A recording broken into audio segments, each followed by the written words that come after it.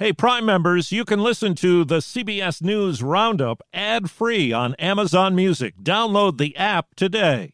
This spring, if you'd rather spend time enjoying your lawn instead of trying to keep it alive, there's good news. True Green is the easiest and most affordable way to get a beautiful lawn. All you have to do is water and mow, and they'll do the rest. Weed control, fertilization, aeration, and even some things you might not even think of. They'll do all of it, while you can do literally anything else. With True Green, you can have your lawn looking as good as a putting green. That's not hyperbole. True Green is the official lawn care treatment provider of the PGA Tour. True Green offers a satisfaction guarantee, and they have a verified best price promise, which guarantees you the lowest price with no compromise on quality. You do you. Let True Green do your lawn care. Visit truegreen.com to get the best lawn at the best price with the best people guaranteed.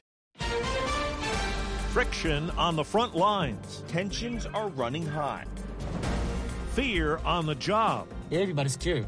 Everybody. College students go to court. The online classes aren't the same as in-person classes. Good morning. I'm Steve Kathan in northern New Jersey with the CBS World News Roundup. It's a time of unrest and uncertainty in the United States. The coronavirus pandemic persists, more businesses reopen, and debate rages about public health and the need to earn a living. Here's CBS's Omar Villafranca in Dallas. Hair salon owner Shelley Luther remains behind bars today. Her sentence becoming a flashpoint for those hoping to kickstart the economy. Former Alaska Governor Sarah Palin showed up at her salon yesterday in a show of support. You with the hand-free shirt, put your hands up, I can't see them. This was the scene outside a bar in Odessa, Texas earlier this week. A SWAT team confronted armed protesters. 7 people, including owner Gabrielle Ellison, were arrested. Why would you bring in SWAT on a peaceful situation? The landmines are planted, and as we begin to walk around, we're going to step on them. Dr. Eric Bing is an epidemiologist at Southern Methodist University. His concern? At least 28 states are seeing a rise in new cases, including Texas. Yet, 43 states are at least partially reopened. A Tyson Foods plant is reopening today in Waterloo, Iowa. More than 400 workers there came down with the virus, and those going back are concerned. Everybody's scared. Everybody's scared. I need money. He needs money, he says. Tyson says there will be an online clinic and workers will be screened every day. The Associated Press reports a 17-page CDC report on how and when local leaders should reopen during the pandemic has been shelved by the Trump administration.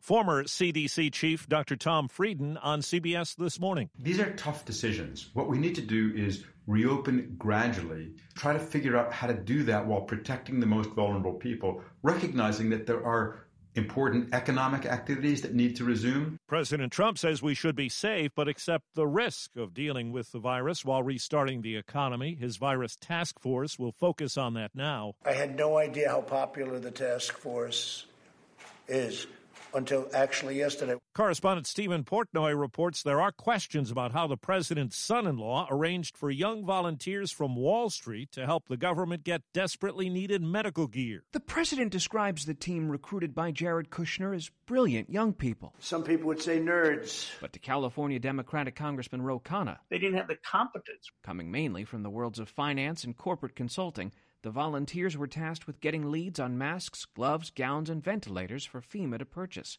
But one source tells CBS News close to 70% of the leads were scrapped. Khanna believes the arrangement complicated FEMA's ability to obtain needed supplies. Frontier Airlines says it's dropping the plan to charge extra for passengers to lock in an empty seat next to them for social distancing. It was seen as a money grab in the face of safety. Small-town hospitals are facing challenges of their own in this pandemic. CBS's Janet Shamlian, reporting from Texas, says they're caught in a money crunch. These are frightening times for rural hospitals like Rolling Plains Memorial, which has recently lost almost $2 million in revenue. Donna Boatwright is the CEO. A continuation of that could be devastating. The 35-bed facility is almost empty. One of its biggest revenue makers, elective surgery, had been put on hold to save room for COVID-19 patients.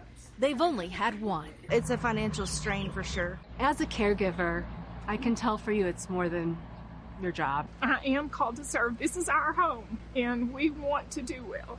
Janet Shamlian, CBS News, Sweetwater, Texas. Running out for a simple cup of coffee has required some planning during this pandemic. Many Starbucks locations that closed will be brewing again, as we hear from CBS's Matt Piper. By the end of the week, the coffee giant plans to reopen 85% of its locations under modified operations and hours, moving toward cashless transactions, hoping its mobile app will be the dominant form of payment in drive-thrus and for curbside pickup. Ruth Bader Ginsburg is home from the hospital. The 87-year-old Supreme Court justice participated in case arguments yesterday after getting treatment for an infection caused by a gallstone.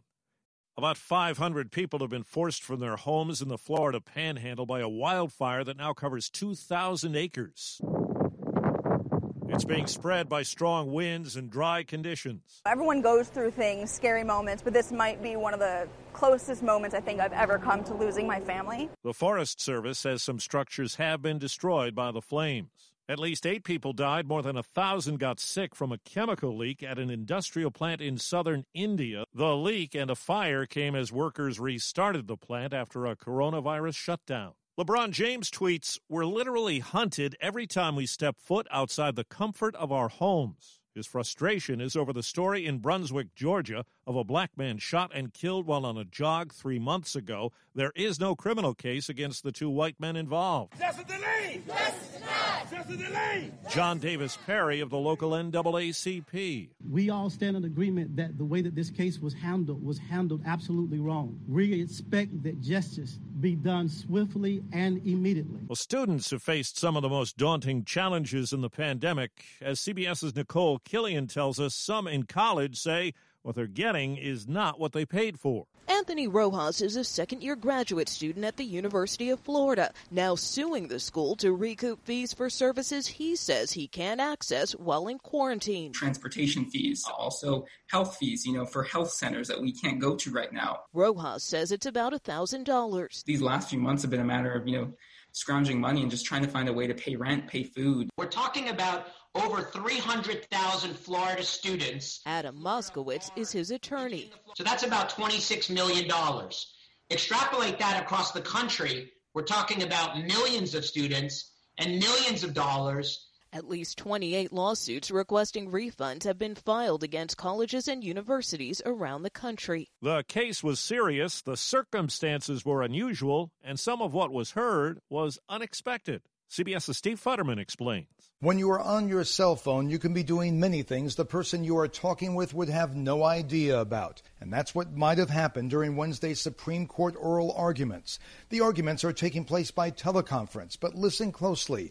During one of the lawyers' arguments, you hear a toilet flush. And what the FCC has said is that when the subject matter of the call ranges to... Those listening to the feed heard it live. No one is saying who is responsible. The justices know you have the right to remain silent. Steve Futterman, CBS News. Football Hall of Famer Brett Favre is repaying more than $1 million in welfare money to Mississippi, money for speaking engagements where he never showed up. It came from a nonprofit caught up in a state embezzlement scheme. Favre is not facing any charges.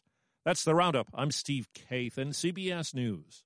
If you like CBS News Roundup, you can listen early and ad-free right now by joining Wondery Plus in the Wondery app or on Apple Podcasts. Prime members can listen ad-free on Amazon Music. Before you go, tell us about yourself by filling out a short survey at Wondery.com/survey. Get one of the most successful broadcasts in television history on your schedule with the 60 Minutes Podcast. Hard-hitting investigative reports, news, and culture maker interviews, and in-depth profiles are waiting for you in every episode. Listen to 60 Minutes ad-free on Wondery Plus. Survivor's back, and so is On Fire, the only official Survivor podcast, and we have a twist, a new co-host, the winner of Survivor 45, Dee Valladares. Hi! Listen to On Fire, the official Survivor podcast, wherever you get your podcast.